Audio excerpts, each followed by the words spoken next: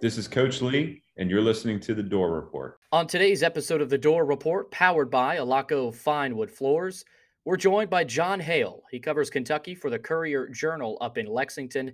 He helps us preview this Kentucky-Vanderbilt matchup. 7 o'clock Eastern Time kickoff here in Nashville on ESPN2. Kentucky is a 21.5-point favorite, so we'll see if the Commodores could potentially pull off the upset on Saturday night. It's the blackout. It's senior night, so a lot going on campus Saturday night. Make sure you tune into that one. But also, we will recap Alabama State. Vanderbilt gets a win 91-72, the first one of the season for Coach Stackhouse's group. We'll touch on that. We'll also touch on their game Sunday night coming up against Texas State. But also, the big facility renderings have been released. I will dive into all the new facilities that are supposed to be built in fall of next year. It's a great day to be a Commodore, and we've got a lot more coming up next here on The Door Report, powered by Alaco Fine Wood Floors. Let's ride. You're listening to The Door Report, the premier Vanderbilt podcast for fans who believe black and gold. Commodore Nation, anchor down.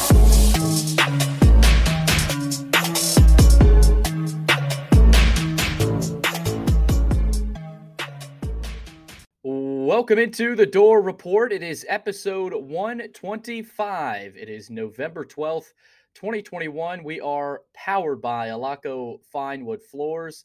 Wherever you are, however you may be listening, thank you for tuning in to another episode of The Door Report. Unfortunately, Will Byram is unable to co-host today, but we're still rocking and rolling. We've got a full Kentucky preview coming your way.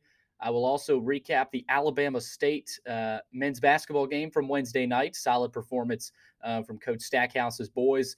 And we'll touch a little bit on their game Sunday night against Texas State. But the big news today surrounding Commodore Nation is the big facility renderings have been released. And Vandy United, Candace Lee, Tommy McClelland, everyone that was a part of this just dropped the biggest anchor that could have been dropped on Commodore fans today. And I'll dive into all of the renderings and the future of Vanderbilt athletics, because we got a brand new Vandy coming your way. And it's really special to see a historic day such as this one. I know there's no shovels in the ground quite yet, and we may not know when a lot of these renderings and construction, of course, will be finalized.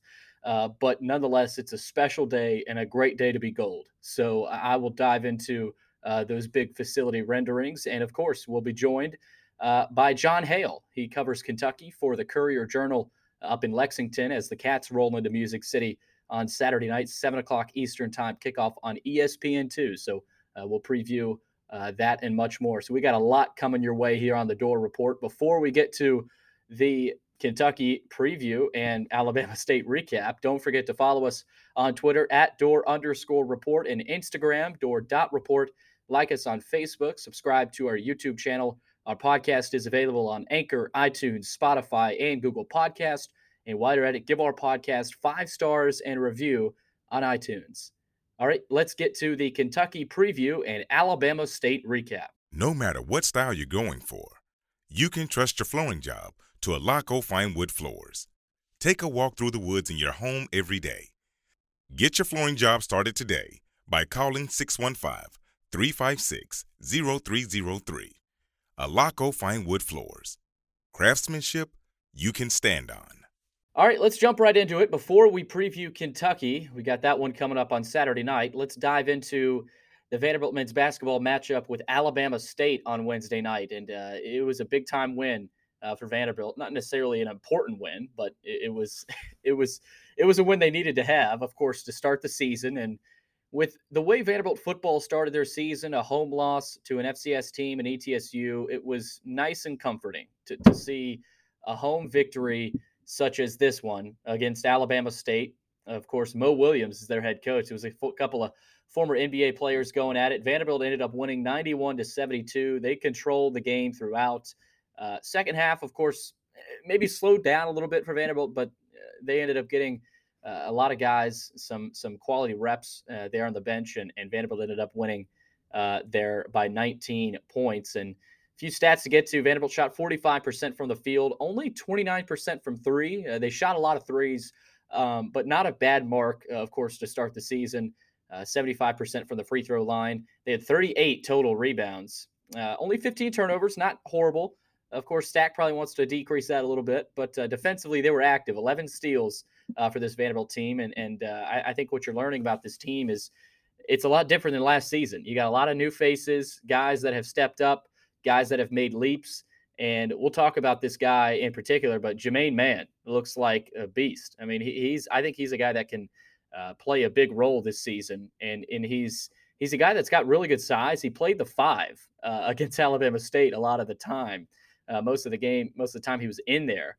But it was fun to see him get out there, a transfer from Gardner-Webb. So, and he only averaged 20 minutes per game there. So that's kind of a diamond in the rough type of get from Coach Stackhouse. So we'll talk about him. But Vanderbilt, you could argue they received contributions from up and down the lineup. They shot 45%. They forced 24 Alabama State turnovers. 4 different Commodores finished in double figures.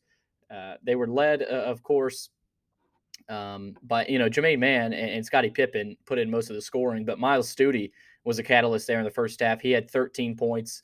Mann came off the bench, 15 points and 10 rebounds. And after the game, Jordan Wright said they came out and had a couple quick baskets.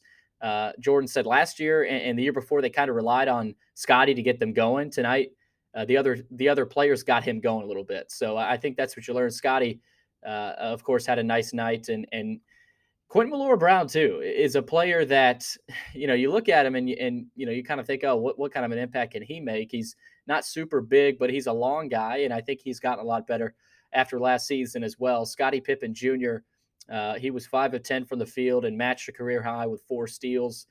And with this team, I think you've seen leaps. Like Miles Stute has seemingly made a big leap after last season. Jordan Wright as well. I mean, he looks like a monster. His dunk was definitely one for the season. I mean, we're going to look back at that and say, yep, I don't think he'd be able to do that he was able to do that last season.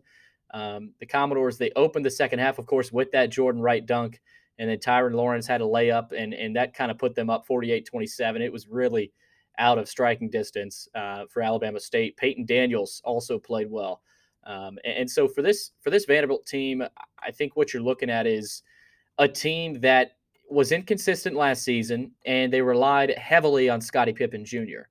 Now coming into this season, I think what we're learning is that Pippen is going to have to do a lot of the work like he did last season, but guys like Jordan Wright and Miles Stute and Jermaine Mann and Tyron Lawrence and Quentin Millora-Brown will step up. And, I know it's Alabama State, and we'll be getting into tougher non-conference games here a little bit later, starting with Texas State actually on Sunday night. That won't be a cakewalk, but especially getting into SEC play, the story of this season is when are Liam Robbins and Rodney Chapman going to come back? I mean, that's what you're looking at right now and saying, okay, they're looking solid right now, but down the road, what could this team look like with Liam Robbins and Rodney Chapman? And the way they played against Alabama State, put Liam Robbins and Rodney Chapman into that mix, I think this team could be pretty good. And I'm not going to guarantee an NCAA tournament berth because I haven't even really seen much of Robbins. We haven't seen anything of Robbins. We haven't seen anything of Chapman in a Vanderbilt uniform. But I think if you can get Chapman back before SEC play and Robbins back before SEC play, this team I think they can make a run down the stretch. Now, the SEC is really talented, like Will and I talked about in the full preview. But getting a win like this to start the season, very comfortable home win, 91-72 over Alabama State team that, of course, they're 0-2 right now. They're playing in the SWAC conference. But nonetheless, for this Vanderbilt team to start the season off like that was encouraging.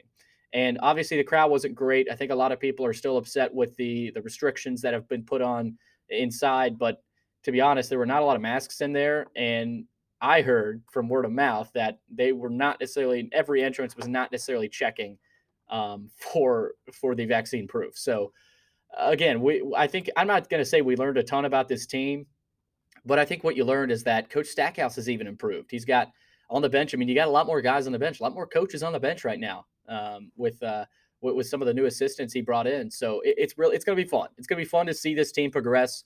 Again, Texas State on Sunday night. That is an 8 o'clock Eastern time tip-off, 7 o'clock Central time, and that'll be on SEC Network Plus as well. So Vanderbilt, Texas State coming up on Sunday night. And again, good start. Good start for the Dores against Alabama State. All right, let's get to the Kentucky preview. And after the Kentucky preview, stay tuned. I'm saving it for you guys. I'm going to dive into the facility renderings that were released today, but I want to run through the Kentucky preview. And coming up Saturday night, 7 o'clock Eastern time kickoff on ESPN2. Kentucky is a 21.5-point favorite in this one. The over-under is 52.5, and there's a lot going on Saturday night. Got the blackout, first all-black uniform unveiling here for Clarkley and Team 1.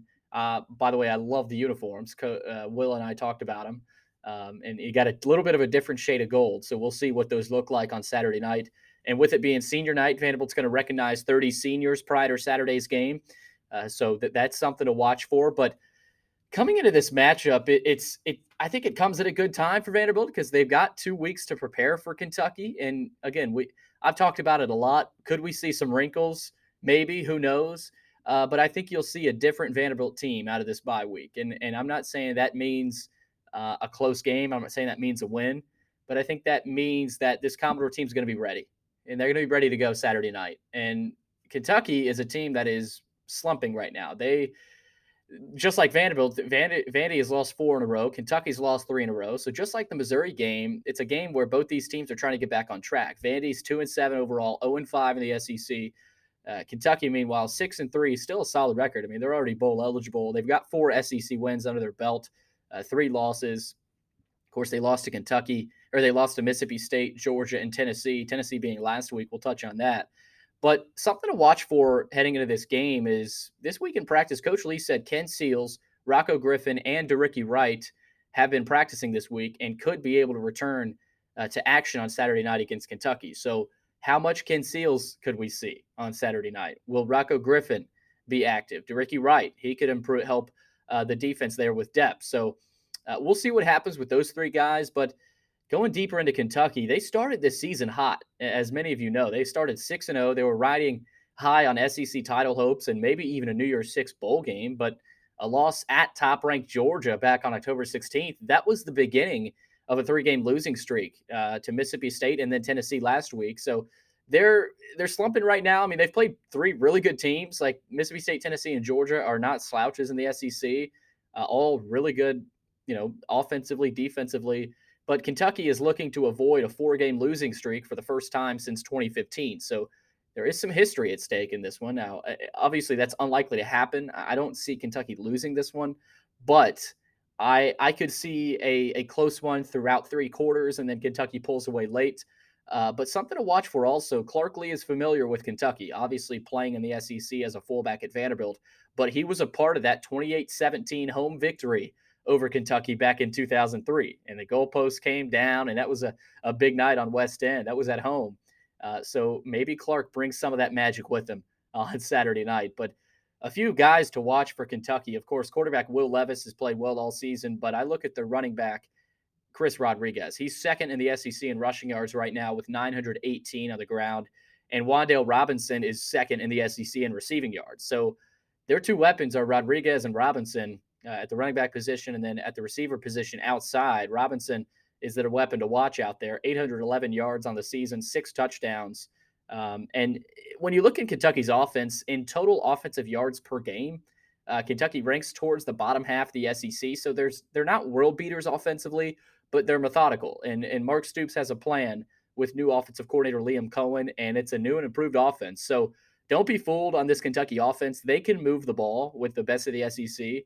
I know they're towards the bottom statistically, but they went at it with Tennessee. They put up 45 points and over 600 total yards of offense. I know Tennessee's defense is not anything to write home about, but they fought with Mississippi State. They hung close with Georgia there at the beginning for a while. Georgia, of course, ended up pulling away there, but Kentucky started the season 6-0, and they've got 4 SEC wins under their belt. And they are in that middle of the pack in the SEC. I think they are very comparable to Tennessee.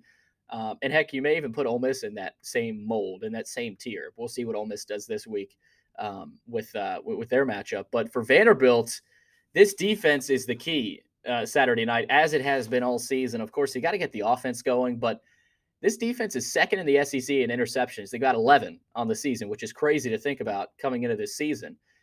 If they can get some pressure on Will Levis and force him out of the pocket, those are the situations where Vanderbilt's defense has found ways to come up with interceptions all season long. And you've seen it with Jalen Mahoney, where if they can get the quarterback out of the pocket and stay tight on the receiver, you've seen Vanderbilt's players come up with interceptions all season long. So we'll see if guys like Jerkins and Mahoney and even Ethan Barr back there in the secondary, Brendan Harris, can maybe affect the passer, maybe some blitzes, and then create some pressure on Will Levis. But let's get to my 3 things to watch. And it's going to be a lot quicker here without Will. But I'm going to start with, obviously, I'm asking questions in these. And my first question is, can Vandy limit Will Levis and Chris Rodriguez production on the ground?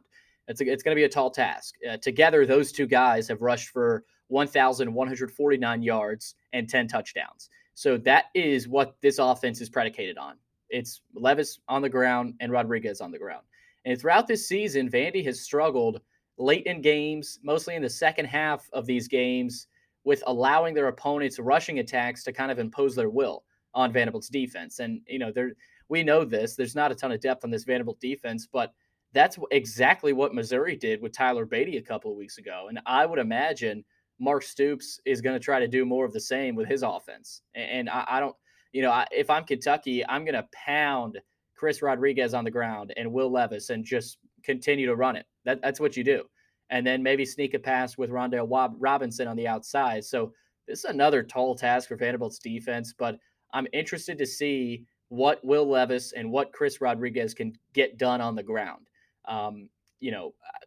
Human instinct says they have a big day, a big night in Nashville on the ground. But if Vanderbilt can maybe force a fumble here and there, maybe get an interception for Levis and kind of create those blitz packages that Jesse Minter has come up with, I think they can improve. And you saw a matchup with Missouri. I think Tyler Beatty and what he was able to do on the ground will prepare Vanderbilt for what they're going to see on Saturday night with Will Levis and Chris Rodriguez. Number 2, I'm going to ask the question, will we see Ken Seals? And Coach Lee, I talked about it. He said Ken was reintroduced back into practice this week, and he could see some playing time on Saturday night. But this begs the question for Vandy fans, who would you rather see? Would you rather see Mike Wright's legs or Ken Seals' arm? And, I think natural instinct says, well, Ken Seals. And I mean, he's the better thrower, and he's the pocket passer, and he can win games with his arm. And Ken has shown he can move the ball down the field and win games for Vandy. Granted, that was against Colorado State and UConn, but it's obvious. I mean, Ken Seals is the better option for this offense through the air. And I mean, he can run the ball as well. Obviously, you don't want to see him get hurt, but we'll see exactly how much Ken is incorporated back into the offense. Now, I mean, you got to think about the rust factor. I mean, he hasn't played in 5 weeks, 4 or 5 weeks. So I think with Ken, it's just a matter of, is he ready to go, physically? I mean, with the injury, what does his finger feel like? And I think a lot of Vandy fans will be excited to see him back on the field. But let's not forget, Ken has struggled with interceptions as well, and kind of some of his decision-making and accuracy at times. So, he is the better thrower, but I don't want us to act like Ken Seals has, turned this offense into a juggernaut. I mean, there's some chemistry issues there, of course, with him and Cam and Chris and Will, but they could fix a lot of those. Who knows? We could see Ken most of this game. And the way Coach Lee has kept a lot of things under wraps, Ken Seals could start. Who knows? I'm not saying it's out of the possibility. So my number 2 question is, will we see Ken Seals? Number 3 is, can Vandy get off to a fast start? So far this season, Vandy has yet to score a touchdown on their opening drive of the game, which Will and I have talked about it ad nauseum. That has put them behind the 8 ball in just about every game. And against Kentucky, that cannot happen, because they behind Mark Stoops, they are the type of team to pounce on a slow start from their opponent and take advantage of it. So Kentucky's going to put up points, but for Vandy, it all comes down to the first quarter, because that's the quarter that has killed them all season. And you may wonder why I'm saying that. I mean, obviously a lot of people would say, oh, it comes down to the second half, fourth quarter. What do you do in the fourth quarter? But for this team, it's obvious. What they do in the first quarter impacts every game. And you've seen it. They've gotten off to extremely slow starts in the first quarter of these games. So if they can change that, I think you could see a tight one. Now, I said that against Missouri, and that was a tight game. I mean, Vanderbilt could have won that game against Missouri. Against Kentucky, I'm not saying Vandy has a very, very slim chance to win this one, but if a few things turn their way, they get a few turnovers on Levis, maybe a fumble or two here and there, maybe an interception. You never know what can happen. And it's at home. It's a night game. Obviously, there's going to be a lot of blue in the stadium. It's a blackout for Vandy. It's senior night. Maybe there's some guys out there, some dudes for Vandy that want to end their Vandy home career on a high note. So we'll see. We'll see what Vanderbilt has planned for Saturday night. Those are my 3 things to watch. Again, 7 o'clock Eastern time kickoff on ESPN2. Kentucky is a 21.5-point favorite in this one. 52.5 is the over-under. So Vegas thinks there's going to be a lot of points scored, and most of those they believe will come from Kentucky. But who knows? We'll see what happens with the blackout on Saturday night on West End. All right, our final piece of news to get to is a historic piece of news with Commodore Nation.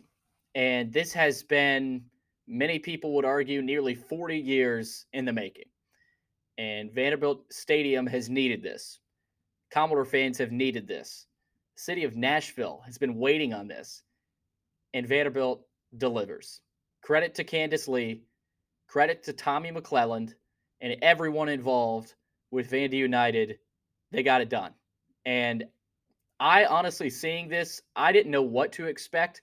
I had high expectations, because of how much it was built up this morning on Twitter. And, we tweeted out those 3 eyeballs. And I knew something big was coming just because of, the anchor drop tweet there from Candace. And then Tommy, of course, tweeting as well. But this is work that has been put in with those 2 people right there. Also, Daniel Diermeyer. There's so many people to kind of look at here, but this is a historic day. And Candace Lee said it best in her quote, "Vandy United represents our vision for what is possible for Vanderbilt athletics, as well as our commitment to bring that vision to life. After months of hard work to create and refine designs that reflect and honor who we are as a university, these initial renderings are another important step in our journey. Much work remains to transform renderings into reality, but it is easier today to see where we are headed."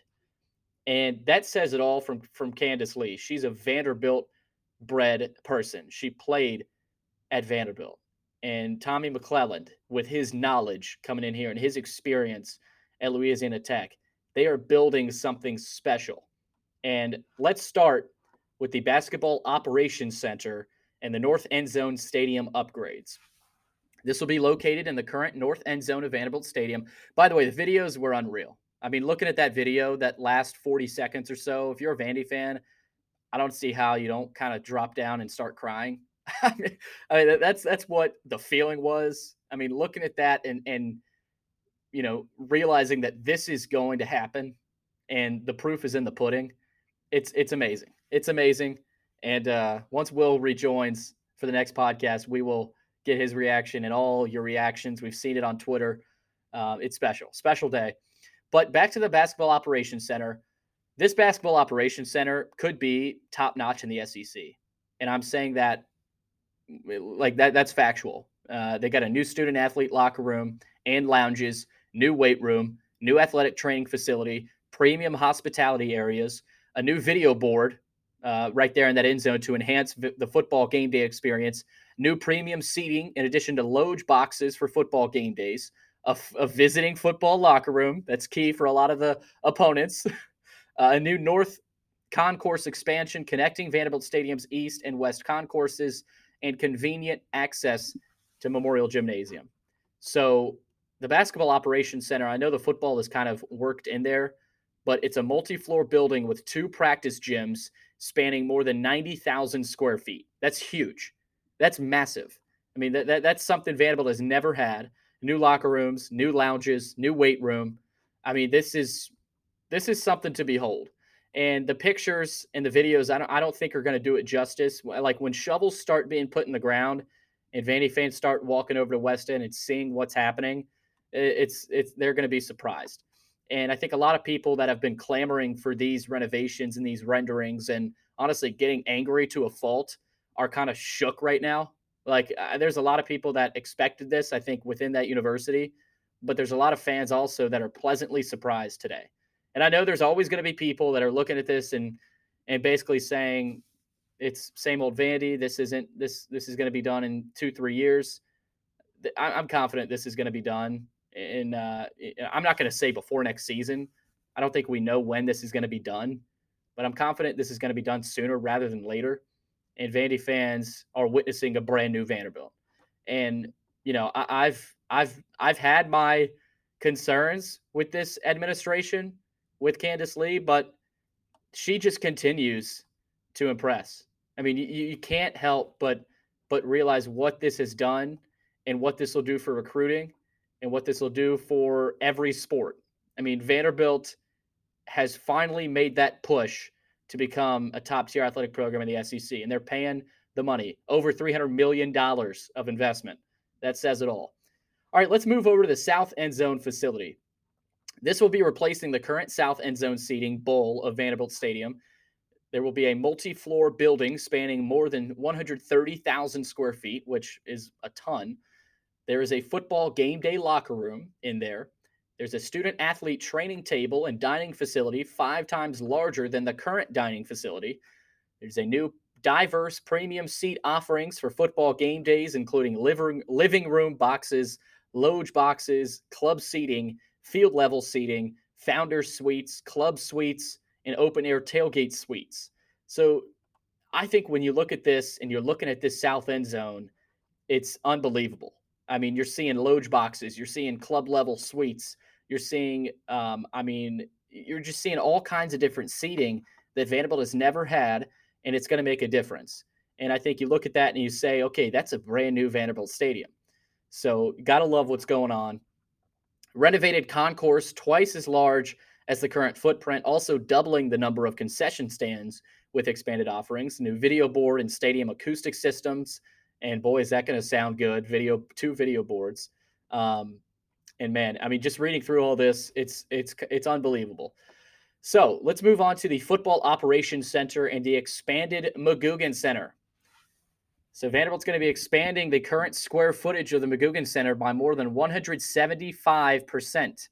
There will be a new academic center, doubling the size of the current student-athlete academic center. There's going to be a new football, obviously, the new football locker room is already there, but football locker room and lounge area, new football weight room, an all-sports athletic training room to more than double in size, hydrotherapy and recovery areas, student-athlete nutrition stations, a new sports science lab, team meeting rooms, new coaches' offices, a new Olympic sports weight room featuring more than 150% more square footage than the existing weight room, new Olympic sports locker rooms with more than twice the space of the current footprint.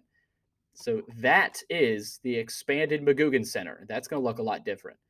Now to the indoor practice facility. And this place looks beautiful.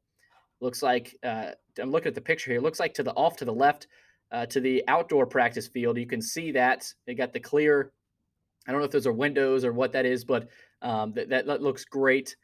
And this indoor practice facility is situated on the footprint of the current football practice field, more than 100,000 square feet, 120-yard artificial turf football field. It's fully conditioned, which facilitates year-round training, and the indoor practice facility looks unreal. It really does. And to recap, Vanderbilt is going to continue working with Populous to refine and finalize design for each project. So each of these projects could be changed. And in order to break ground in fall of next year, so they'll be breaking ground in fall of 2022, Vanderbilt is focused on several required preliminary steps, including the demolition of the Palmer Fieldhouse in the north end zone and the construction of a new utility plant that will supply power to all these new buildings. So courtesy of VUCommodores.com. That's where I got all that information. You can log on to their site and read about all these new renderings. But my goodness, that's all I can say. And the reaction on Twitter has been great. But all I can say after that is it's a great day to be a Commodore. It really is. And this $300 million investment is changing the landscape of athletics here at Vanderbilt. And again, I can't wait to get Will back on next episode. We'll talk more about this. I mean, we'll be talking about this throughout, the rest of this year, through next year, and when this is done. But the videos are out. The proof is in the pudding, and it's a great day to be a Commodore. So the renderings have been released, And that just about does it here for segment one. Coming up here on the Door Report, we will dive deeper into Kentucky. Vanderbilt, Kentucky coming up Saturday night, 7 o'clock Eastern time on ESPN2. Up next, Jon Hale. He covers Kentucky for the Courier-Journal in Lexington, Kentucky. We've got that coming up here on the Door Report, powered by Alaco Fine Wood Floors. Welcome back into the Door Report. I'm Billy Derrick, and it's now time to dive a little deeper into this Kentucky-Vanderbilt matchup, and I'm happy to welcome in Mr. Jon Hale. He covers Kentucky for the Courier-Journal up there in Lexington, and as the Cats travel to Nashville for a 7 o'clock Eastern time kickoff here in the Music City. That'll be on ESPN2. Kentucky is a 21.5-point favorite heading into this one, so we'll dive into this entire matchup with Jon. Jon, thanks for taking the time. How you doing? I'm good. Thanks for having me. I want to start here, Jon, and Kentucky's fine. They're still second in the SEC East. There may be some concern there with a lot of the fan base, but they're coming off a tough home loss to the red-hot Tennessee Vols, who seem to be moving the ball on everybody right now. And coming into this matchup now, they're trying to avoid their fourth straight loss in Nashville on Saturday night. That's, obviously unlikely to happen because, they're trying to get back on track. But how's the mood in Lexington right now as the Big Blue Nation rolls into Nashville? Yeah, it's interesting because this time just under a month ago, they were 6-0. They were going to Georgia. ESPN College Game Day was there. Mm-hmm. They were number 11 in the country. Everybody had these dreams of, even maybe only the most optimistic of people thought they had realistic playoff chances because they knew they'd have to beat Georgia for that. But the opportunity to play in the Sugar Bowl or a New Year's Six Bowl seemed very possible at the time. So that was where the fan base had kind of pointed their direction or their attention. You lose to Georgia, which nobody's going to say much about because of how good they are. Mm-hmm. Have an off week, come back and they post their worst performance of the season at Mississippi State. Then last week, lose a game against Tennessee that's, basically unprecedented. I mean, they had 600 yards of total offense. They ran 99 plays. They possessed the ball for 46 minutes, and they still lost, which is just unheard of. And so those three games put together has this kind of feel of disappointment among the fan base right now. There's a lot of questioning. Okay, well, maybe none of those six teams they beat at the beginning of the season were actually any good. What does that mean for the program?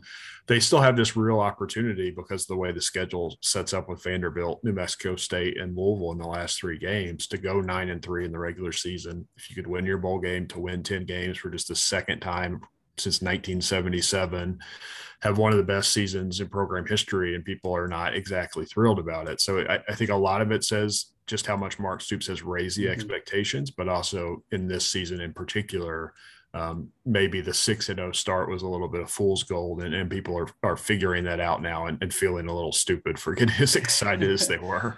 You touched on the Tennessee matchup, Jon, and you talked about it. Kentucky outgained Tennessee in total yards, and it felt like Kentucky was going to find a way to win that, no matter what happened in that game. But Will Levis's interception seemed to be that dagger in the Cats' hopes because they never really rebounded from that.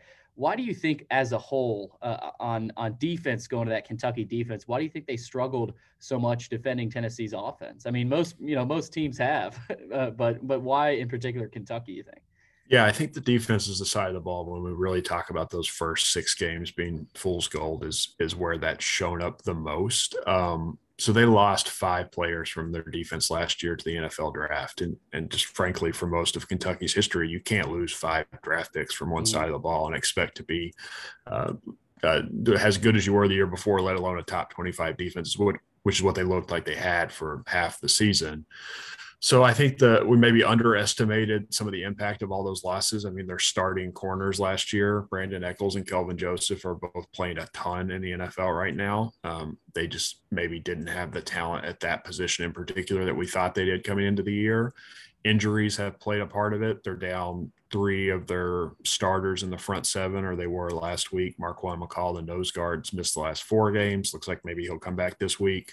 Octavius Oxendine, their defensive tackle, is out for the rest of the season. Jordan Wright, their outside linebacker, missed last week. We don't really have an update on his status, so we'll see if he plays or not. So losing some guys in the front 7, I think, has affected the pass rush, which affects the pass defense. The tackling has been terrible the last 2 weeks against Mississippi State and Tennessee. It was interesting this week. There was a lot of talk from Mark Stoops and their defensive coordinator, Brad White, about that maybe the corners actually weren't that bad against Tennessee, which is hard to imagine given what they gave a 75-yard touchdown and a 73-yard touchdown in like the first 4 plays. But when you look at it a little closer, one of those was a missed tackle right at the line of scrimmage that could have stopped it right away. So it's been a group effort in being as bad as they've been the last 2 weeks on defense. So they're not very deep there. The injuries have played a role. But I think a lot of it is just maybe we're finally seeing the effect of losing all those draft picks from last year because they played their best offenses they faced all year in the last 3 games. Yeah, moving to the other side of the ball offensively and looking at what Will Levis has done this season, I've been really impressed with him. He seems to be that quarterback that Mark Stoops has been longing for and kind of taking that next step offensively. I know a couple of years ago we saw Lynn Bowden, quarterback, playing against Vanderbilt. So he feels like that type of guy that can take Mark Stoops to that next level. Over 1,800 yards this season, 17 touchdowns, 10 interceptions. What do you think has made him so effective within this new and improved Kentucky offense? Yeah, I mean, he's a perfect fit for what they want to do. I mean, obviously, we talk about the pandemic season last year, kind of changing expectations, and it I think changed the path of this program altogether because they won 5 games with their bowl game, and everybody was unhappy. And Mark Stoops went out and fired his offensive coordinator and Eddie Grant as quarterback's coach.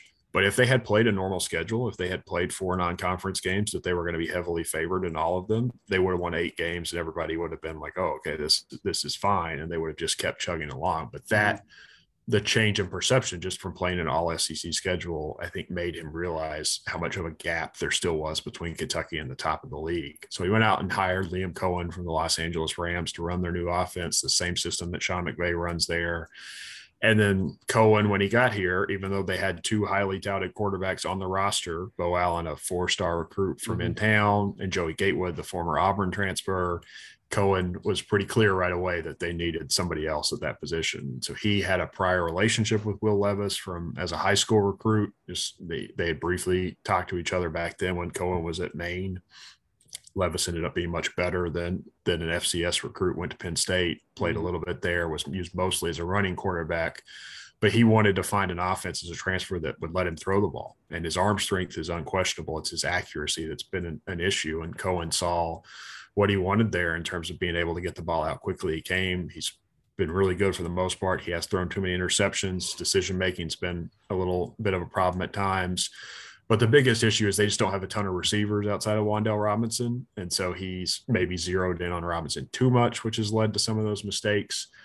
But the best thing I think you can say about Levis is just his personality really lends itself to being that main guy, the face of a program. I mean, there are all sorts of clips out there. He routinely jumps over guys when he's scrambling, which I like the banana clip. That's my favorite. Yeah, I mean, the banana stuff, all the TikTok videos, he was really building his social media profile before the season to cash in on NIL stuff. But then when he started playing, he routinely lowers his shower to run over tackles and jumps over guys. I don't think his coaches are thrilled about that always because it puts him at risk of injury, but I think it gains him a lot of respect from his teammates and fans. And he's not been perfect. He had a couple bad games early in the year against Chattanooga and South Carolina, then bounced back. They played really, really well against LSU and Georgia.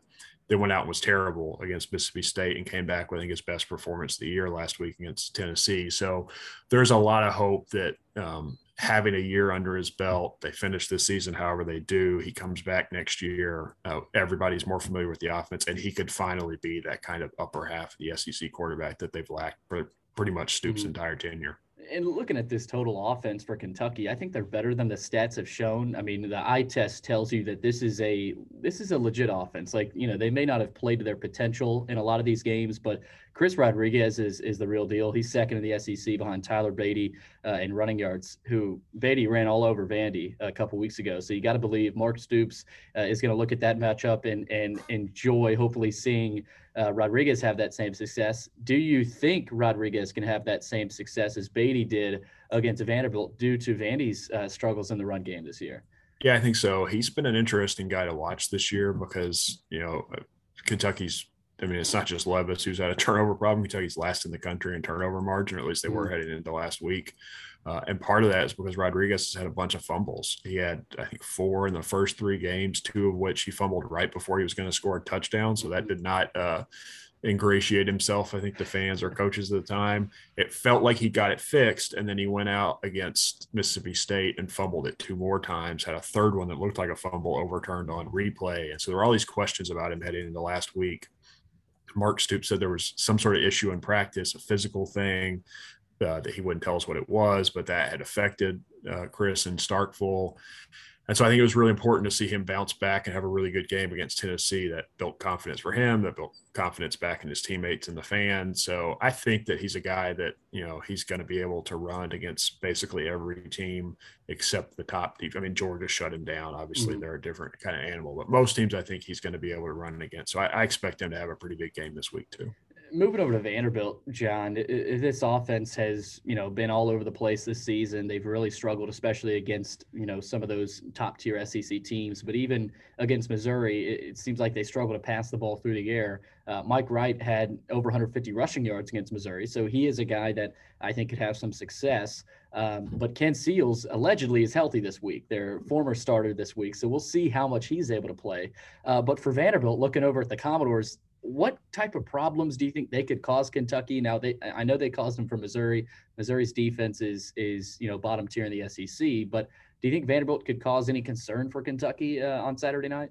Yeah, I mean, the way that Kentucky's defense has played the last 2 weeks, I think anybody could cause a concern for them. So I do think the 2 quarterback situation is something to monitor. Kentucky has at times struggled in those kind of games where they, maybe have to split prep time for 2 different styles.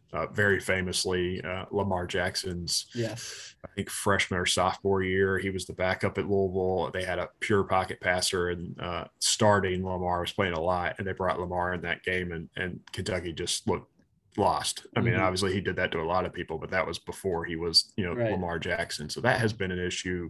Running quarterbacks have given them problems at times, especially with their issues up front in the injury department. I think that's something to watch, but also if we're talking about throwing the ball, the biggest concern for Kentucky is Mississippi State and Tennessee both put up huge passing numbers, and they did it in very different ways. I mean, in the air raid of Mississippi State, they were perfectly fine just dinking and ducking down the field and taking those short plays, and Kentucky just couldn't tackle guys. Tennessee obviously has as explosive an offense as maybe anybody in the league, and they put up huge numbers very quickly, scored very quickly. So there's not a lot of confidence on that side of the ball for Kentucky. So I think Vanderbilt, with some of the progress they've made as the season goes on, could absolutely, this could be a game where it's much closer than I think the spread indicates. Before every game, we like to look at certain matchups we like to watch and are intrigued to watch it in every game. And this one, I'm interested to see Kentucky's run game and how much success they can have, because Vanderbilt's rushing attack defensively has been a problem this season. So is there a specific matchup you're looking forward to watching in this one? And how do you think that matchup could play out in this one between Kentucky and Vandy? Yeah, I mean, I think that obviously we talked about Chris Rodriguez. That's going to be a huge part for Kentucky, because even though they've improved the passing game, they're still a run team first. They've got to establish that, and so much of their passing success comes on the play action. The part from the Kentucky side that's interesting for me is we know who Wan'Dale Robinson is, what he's going to do. They targeted him like 19 times last week. He's going to set the school record for catches in a season, but can he get any help? And it seems like the one guy that's kind of emerging for that is Kentucky's tight end, Isaiah Cummings. How much can they throw it to those tight ends over the middle? They've got 2 other guys, Justin Rigg and Brendan Bates at that position, who also have caught a fair amount of passes, but Cummings seems to be the real playmaker at that position. He had a huge game against Tennessee. Can he build on that next step? Can he be that reliable other option in the passing game to take some of the attention away from Wan'Dale Robinson, which then opens up some of the deep shots they haven't been able to get, as defenses just drop 2 safeties and say, beat us underneath. So that, for me, from the Kentucky side, what those tight ends and specifically Cummings can do is what to watch. Nashville has been a destination city for a lot of these SEC schools, especially Georgia. Every time Florida comes in here, they bring a lot of fans. Kentucky has seemed to be that team, too, that likes to make that trip to Nashville. So for these Cats fans, how many different Big Blue Nation fans could you see? I know the mood may not be as high as they would like, but Nashville's always a good trip this time of year. So do you think you could see a decent amount of Big Blue Nation in Nashville? Yeah, I anticipate they will be. It seems like every year they're down there, they have, about the same amount of fans as Vanderbilt has in that game. But there are a couple factors that might lessen that this year. Obviously, the excitement level that we talked about. It seems like there is now a realistic possibility they're going to end up in the Music City Bowl, depending on how these last three games go and what else happens in the rest of the league. So that might leave some people to just wait a little bit until the bowl game. But the other thing that's working in their favor is, Kentucky fans flock to Nashville every March for the SEC basketball tournament, and it's not there this year. And so there's not that guaranteed trip that they normally would make in a few months. So maybe that helps people come down now. But yeah, I anticipate there'll be quite a few Kentucky fans there. I love the strategy. A little bit of strategy involved there for Kentucky fans making their trip to Nashville. Jon, thanks for taking the time. But before we let you go, I got to get your prediction. I know you put it up on your Twitter in a story earlier. But for Vandy fans, for Kentucky fans, this one is a night game. Of course, Vanderbilt has their blackout. I wouldn't be surprised if there's a little bit more blue than black in that stadium. But heading into this matchup, what's your pick here, Vandy, Kentucky? I know Kentucky's a 3-touchdown favorite in this one. Yeah, I think it's going to be closer than that just because the way Kentucky's defense has been playing recently. You look at last year, and as bad as Vanderbilt was, the closest they played anybody all year was Kentucky. So I think there's a little bit of risk for a letdown. I did pick Kentucky, I think 38-21 to win this game. For me, it's a lot about how they start. If they don't start quickly and they let Vanderbilt hang around, then how much of that just kind of malaise from the 3-game losing streak comes into play and the negativity pops up. That's for me what happens. If they go out and score on their first 2 drives, it could be pretty lopsided. But I think it's going to be a little closer than that spread says. I got to ask you, are you making the trip to Nashville? I am not, since the SEC is doing the road news conferences on Zoom, right? And it's basketball overlap now, so I've got a basketball game tonight. I'm gonna sit this one out and cover it virtually. It seems to be the trend among a lot of these reporters. But Jon, thanks for taking the time, and again, good luck with your coverage. And hopefully, we got a good game Saturday night. Yeah, thanks for having me. Well, that does it for episode 125 of the Dore Report. Big thanks to Jon Hale. He covers Kentucky for the Courier-Journal up in Lexington, helping us preview Kentucky and Vandy coming up Saturday night at 7 o'clock Eastern Time on the SEC Network. We also dove into Vanderbilt basketball and their season opening win over Alabama State, but also the huge facility renderings that were dropped today, the biggest anchor drop any Vanderbilt fan could have hoped for today. That does it for episode 125 of the Dore Report, powered by Alaco Fine Wood Floors.